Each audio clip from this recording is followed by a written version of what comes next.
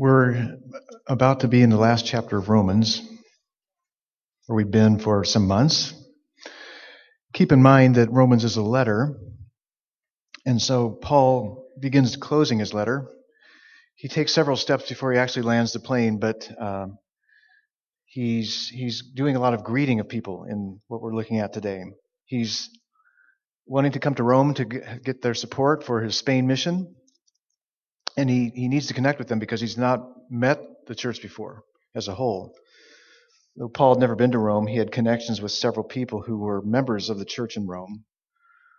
Paul loved and appreciated these people, and so was able to enhance his relationship with the church by sending his greetings. The ministry and mission of the gospel creates friendships that cross borders, and that's one of the great joys of being a believer in Christ. In sending his greetings, Paul highlights his appreciation for many of those that he knows. Some of them have been his fellow workers in Christ in various mission efforts. Though at first glance this text can sound like just a list of names of people you don't know, it doesn't sound very exciting. We actually see how the gospel creates loving relationships that connect us to God's people around the world. And we can reflect on how we appreciate those whom Christ has put in our lives that have helped and encouraged us in our growth in Christ. So remember, all Scripture is inspired by God, is God-breathed, and profitable for teaching. So this is good for us, right? So let's look at chapter 16 in Romans, verses 1 to 16, and I'll read it. He says, I commend to you our sister Phoebe, a servant of the church at Cenchreae, that you may welcome her in the Lord in a way worthy of the saints, and help her in whatever she may need from you. For she has been a patron of many and of myself as well. Greet Prisca and Aquila, my fellow workers in Christ Jesus, who risked their necks for my life, to whom not only I give thanks, but all the churches of the Gentiles give thanks as well. Greet also the church in their house. Greet my beloved Epaenetus, who was the first convert to Christ in Asia. Greet Mary, who has worked hard for you. Greet Andronicus and Junia, my kinsmen and my fellow prisoners. They are well known to the apostles, and they were in Christ before me. Greet Ampliatus, my beloved in the Lord. Greet Urbanus, our fellow worker in Christ, and my beloved Stachys. Greet Apelles, who is approved in Christ. Greet those who belong to the family of Aristobulus. Greet my kinsman Herodion. Greet those in the Lord who belong to the family of Narcissus. Greet those workers in the Lord, Tryphena and Tryphosa. Greet the beloved Persis, who has worked hard in the Lord. Greet Rufus, chosen in the Lord, also his mother, who has been a mother to me as well. Greet Asyncritus, Phlegon, Hermes, Patrobas, Hermas, and the brothers who are with them. Greet Philologus, Julia, Nereus and his sister, and Olympus, and all the saints who are with them. Greet one another with a holy kiss. All the churches of Christ greet you. Aren't you glad you didn't have to read that? Yeah, so let's pray that God can help us with this text. Father, we need you, your Spirit, to help us to lift out some truth that helps us. We thank you, Father, for Paul's relationships, that he's able to connect with these people, but we don't know them. And so we need your Spirit to guide us, to guide our hearts into what you gave us. You gave this word to your church for the centuries, not just for Paul's day. So help us to see what you mean in it for us.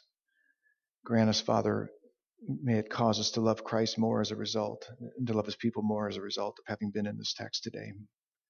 We ask it in Jesus' name. Amen. So, is there anybody here named Phoebe? Anybody have Phoebe in their name anywhere? Does anybody know any Phoebes? Okay, we have a couple who know some Phoebes. So there's not enough Phoebes in the world, I think. Paul begins his personal commendations and greetings by commending Phoebe to the church in Rome. Letters of commendation were needful in the ancient world because people traveled and they didn't have all the means of connecting with one another as we do today. So A lot of times people just didn't know him. So it was common to give a letter of commendation. And we kind of do that today with letters of recommendation for people getting involved with different ministries. It's very likely that Phoebe was the one who delivered the letter to the church in Rome. Paul calls Phoebe a servant of the church in Cenchreae, which was a port city in Corinth, Greece. And the word for servant here could also be translated deacon. So she was either just a servant, or she was officially a deacon in the church. Either way, she was an extraordinary servant of the church in Rome. Paul commends Phoebe to them that they might welcome or receive her in the Lord, as a sister in Christ in a way that's worthy of God's people. And he commends her so that they will help her with whatever she needs. And the reason they should help her is that she has been a patron of others. In other words, she's helped out people, probably through finances and hospitality. She's helped out Paul. She's helped out others. She's been a supporter of God's work. She probably is wealthy, but whether she is or not, she's been recognized to be a great helper to the people of God. Some people, like Phoebe, are great multi-purpose, broadly gifted servants, whether they hold name positions in the church or they don't. They use their gifts, their knowledge, their skills, and resources to do whatever needs to get done to meet needs and help others engage in ministry. I think of the administrator of my former church. His name was Chuck. He had been the commander at the Coast Guard base, and he retired, and he came on staff with our church. He is one of those get-it-done type of people who was both able to organize and mobilize others to accomplish ministry tasks, as well as having a servant's heart and meeting people's needs. He was a humble guy, but he had a strong presence, and he was just a servant of servants in the church. In verses 3 to 16, Paul greets 26 people. 26 people. He's not listing them as a mere formality. He's expressing genuine love in Christ. One of the great joys of being a Christian for a while is you develop more and more connections with other believers who are scattered in various cities, states, and countries. Over the years that we've been at Harvest, several times people from our former church have come and visited, and it's been just a great joy to see them again, to reconnect with them. And of course, we have relationships with people in India and Nepal, Africa, and Europe, and all over the country because of being in part of God's church, among God's people. So the first two people that Paul asks the church to greet, are Prisca, also known as Priscilla, and Aquila. Now, they're probably the only two, if you've read your Bible over the years, you may have come across them in the book of Acts. They're mentioned several times, as well as some of Paul's other letters. Priscilla or Prisca and Aquila. He said they were my fellow workers in Christ Jesus. He met them in Corinth, Greece, where they had settled after the Emperor Claudius had expelled all the Jews from Italy. So they were Jews. And Paul stayed with them as they shared the same trade. They were tent makers, so they shared the same business, and Paul stayed with them. When Paul left Corinth on his way to Syria, he was accompanied as far as Ephesus by Priscilla and Aquila. And while they were in Ephesus, a guy named Apollos, who was an Alexandrian Jew, arrived and began teaching boldly about Jesus, even though he didn't know much beyond John the Baptist's baptism. That's kind of what he thought was the way that you entered God's kingdom, was through John the Baptist's baptism. And so he didn't have the full story about Jesus. So Priscilla and Aquila invited him into their home and explained to him the way of God more accurately. So this is part of Priscilla and Aquila's ministry, was teaching and helping disciples grow, workers in Christ grow in their faith and in their capability. One of the ways they impacted Paul's life was that they risked their necks for him, he says. He doesn't say how they did that. He just says that they did it, and probably everybody knew what he was talking about. But whatever the situation was, they risked being put to death for helping Paul. Probably because Paul was frequently in trouble with Jewish authorities, and so to have them involved in that same ministry put them at risk to be helping Paul out. Of course, Paul is grateful to them, and he says, so are all the churches of the Gentiles. Whether they're grateful because they helped rescue Paul or because of the way they served the church, all the churches were grateful for Priscilla, Prisca, and Aquila. So, who do you have in your life that you're thankful for today? And along with that, are you serving the Lord in such a way that people will be thankful for you? People will be grateful that you're a part of their Christian connections. One of the other things Priscilla and Aquila did is they hosted a church in their house. We see that in the beginning of verse 5. Priscilla and Aquila are great examples of a couple who use their business and resources to sustain a church plant by hosting it, by supporting, sacrificing, and risking their own lives, and by teaching workers more about Jesus. By the way, Paul greets, it looks like about 5 different house churches in Rome throughout this letter, and we'll see that. Couples who leverage their skills, their finances, their gifts, their relationship connections to encourage others who are serving the Lord have a great impact for advance of the gospel and for the building of Christ's church. I could certainly name people here who fit that bill. I think of Fred and Virginia back in Port Angeles. They were New Tribes missionaries in Papua New Guinea for many years, and after retiring from that mission, they continued serving the Lord, encouraging people. All the people that were around them got encouraged. They encouraged missionaries. They taught about missions. They supported missionaries. And they were involved in all kinds of ministries. They cared for the elderly even when they were in their 70s and 80s. They cared for elderly people. Fred died in 2004, and Virginia still carries on. I think also of Doug and Jody. Doug was a great handyman. He was a great servant. He worked hard, and he served the church in many ways, ministering to people. They opened up their home to missionaries. They were another couple that leveraged their gifts and their talents for the Lord. Then in verses 5 and 6, Paul sends his greetings to Epaenetus. He says, "He's my loved one. I love him. Love this guy, his dear friend. He was the first convert to Christ in Asia, which today is Turkey." He probably lived in Ephesus since that was the cultural center. And he says he was the first convert to Christ. I think of one of the first converts to Christ back in our former church. It was before we were there, but his name was Jim, and he was a hippie. I mean, he was a real, true to life hippie. Drugs and didn't know the Lord, and he just walked into the church one day and came and sat down front. And one of the elderly elders got up and sat with him, and he eventually came to Christ, and he became a leader of a children's ministry. He was a leader of Awana, so he was a choice guy. And then Paul talks about Mary. Mary was a very common Jewish name. Paul knew that Mary had worked hard for them. He doesn't say what she did, but everybody knew what Mary did. Have you been aware of people who have worked hard to bless others in the church? People who've just labored hard because they love to serve? I think of Ed back at our former church. Ed, he had also been part of the Coast Guard, and he retired, and he just did whatever needed to be done. He served in teaching and leading in a Christian school. He served as a deacon. He met needs. He was just a great hard worker for the Lord. And then in verse 7, he says, "Andronicus and Junia have been my kinsmen." So they were Jews. They were probably husband and wife. He said they had been his fellow prisoners. Paul had been in prison several times, so it's not surprising to find some fellow ex-cons among the people who were there.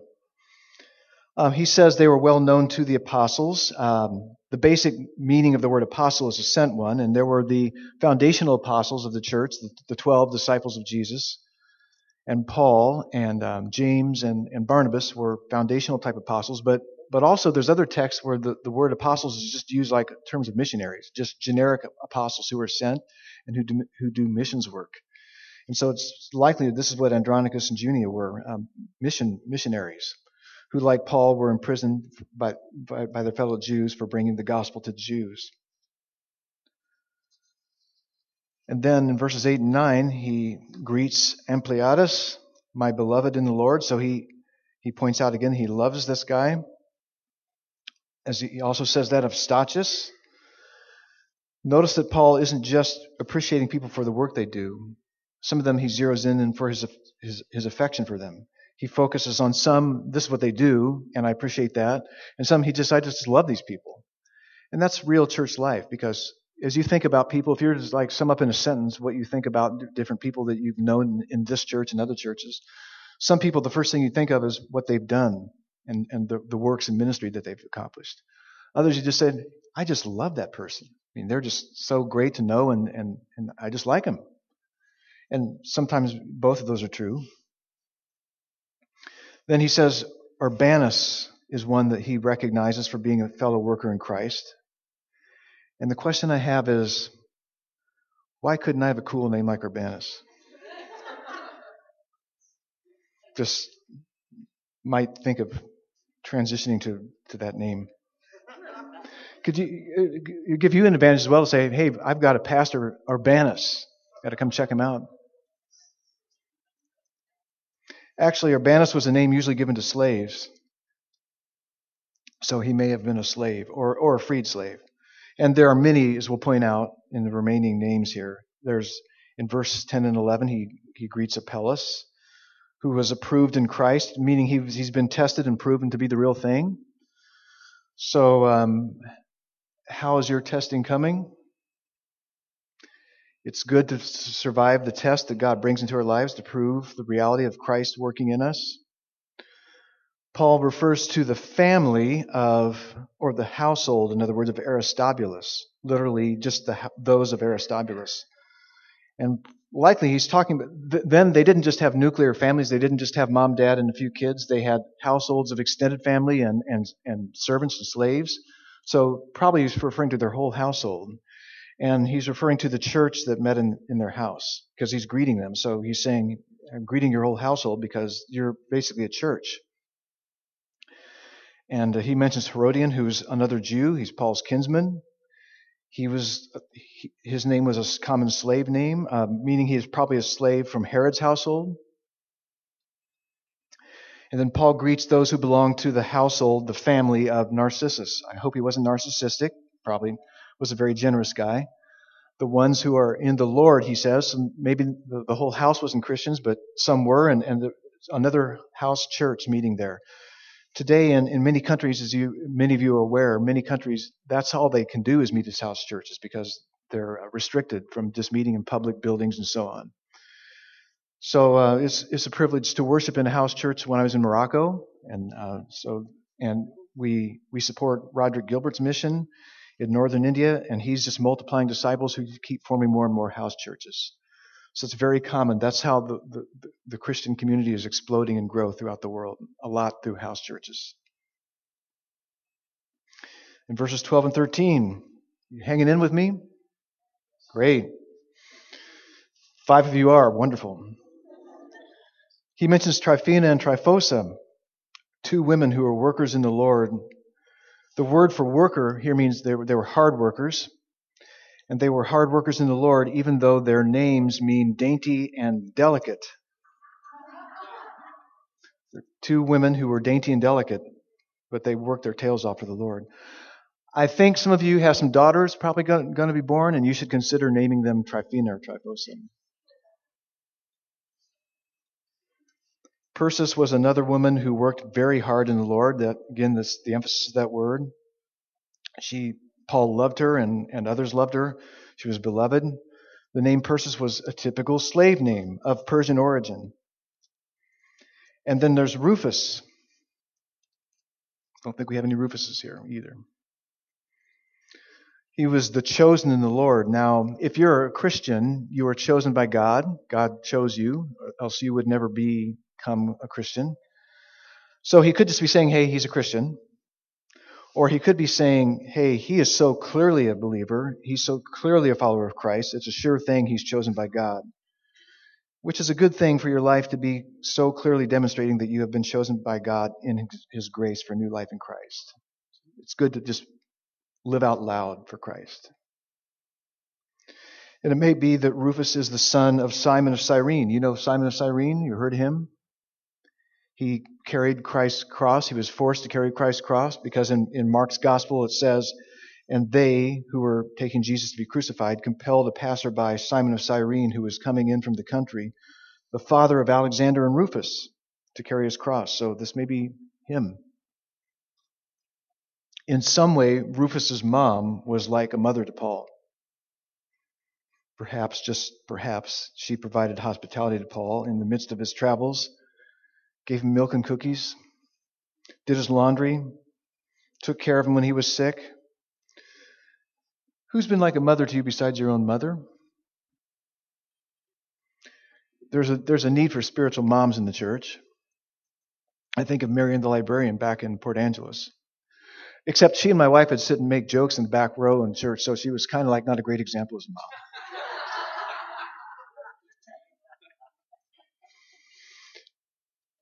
Then he says, greet, this is in verses 14 and 15, greet Asyncritus, Phlegon, Hermes, Patrobas, and Hermas, and the brothers who are with them. Once again, we have a house church here.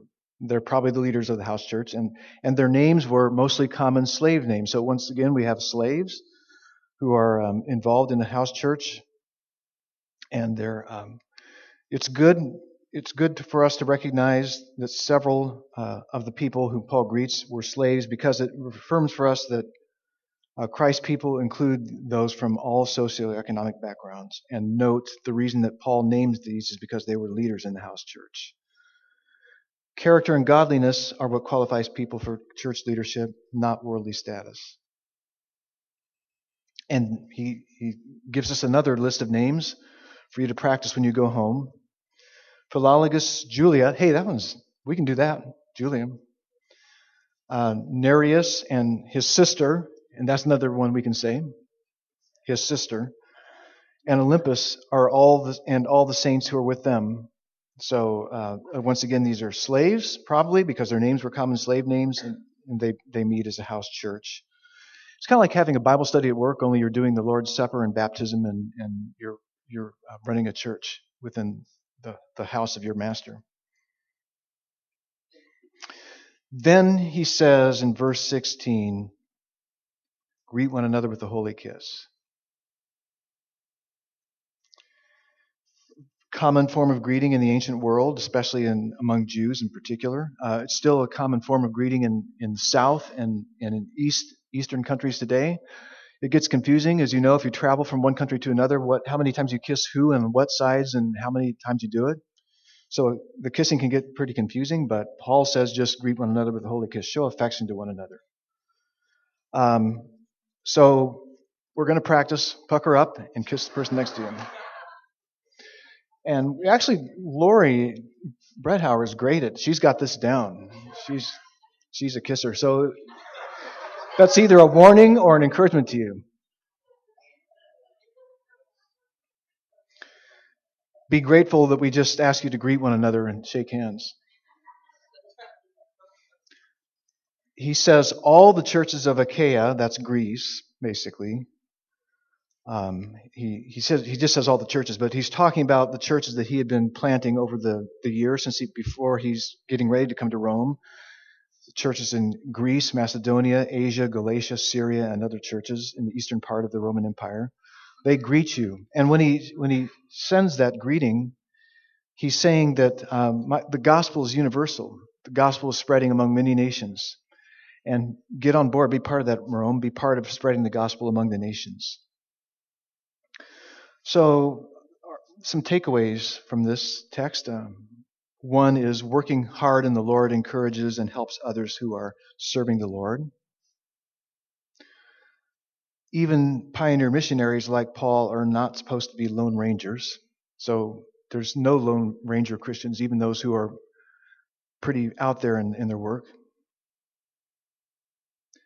It's a joy to know one another well enough to be involved with one another's lives so as to have warm affection for one another, to like people, to love people in the church. It's helpful.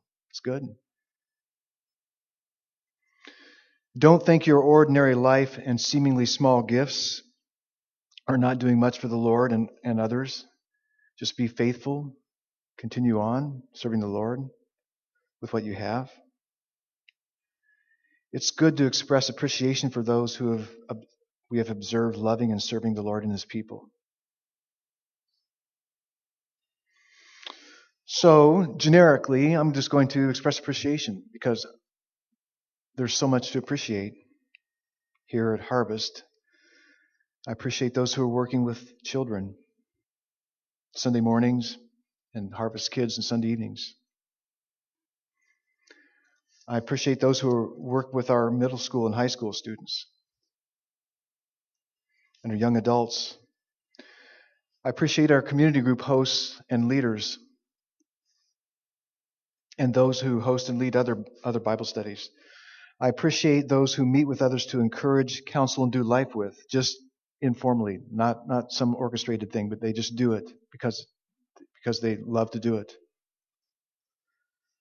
I appreciate those who lead us in worship through song and the Lord's Supper. And I appreciate those who work sound and video. I appreciate our ushers and greeters and those who serve at the information center. I appreciate those who are depending on the Lord to live out their faith in their families, in their neighborhoods, in their schools, and in their places of work, who are just being Jesus, living for Jesus to the people that they know.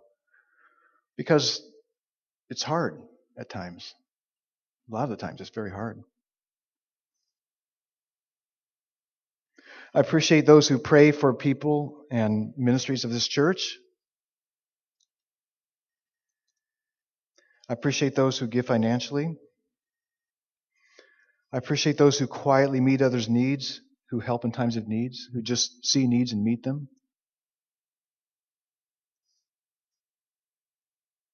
I appreciate those who clean the building and do maintenance on the building. Those who serve and coordinate events involving food.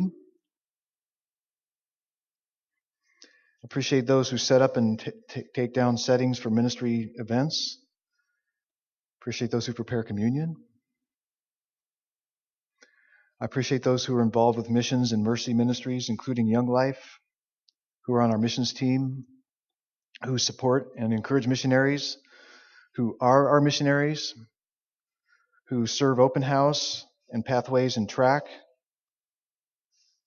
And I appreciate our staff and our elders who shepherd this body, who work hard to shepherd this body. So I'm going to thank God.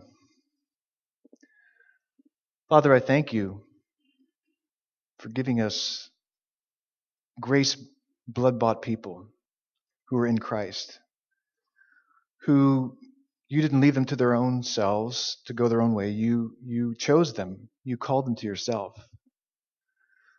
Because of Christ's life, death, and resurrection for them, you drew them to faith in yourself, and you formed them, Father, to be blessings to you, to one another in this church, to the larger Christian community, and to the nations. Thank you, Father, for gifting us so many quality, loving, good servants who are faithful to you and who encourage us by working hard for you. Father, I appreciate the people of Harvest Community Church and the blessing they've been to me, and as I watch them bless and serve one another. Father, continue to grant us hearts of gratitude just for one another and to be free in expressing our appreciation. Thank you for what you're doing. We love you, Father. In Jesus' name, amen.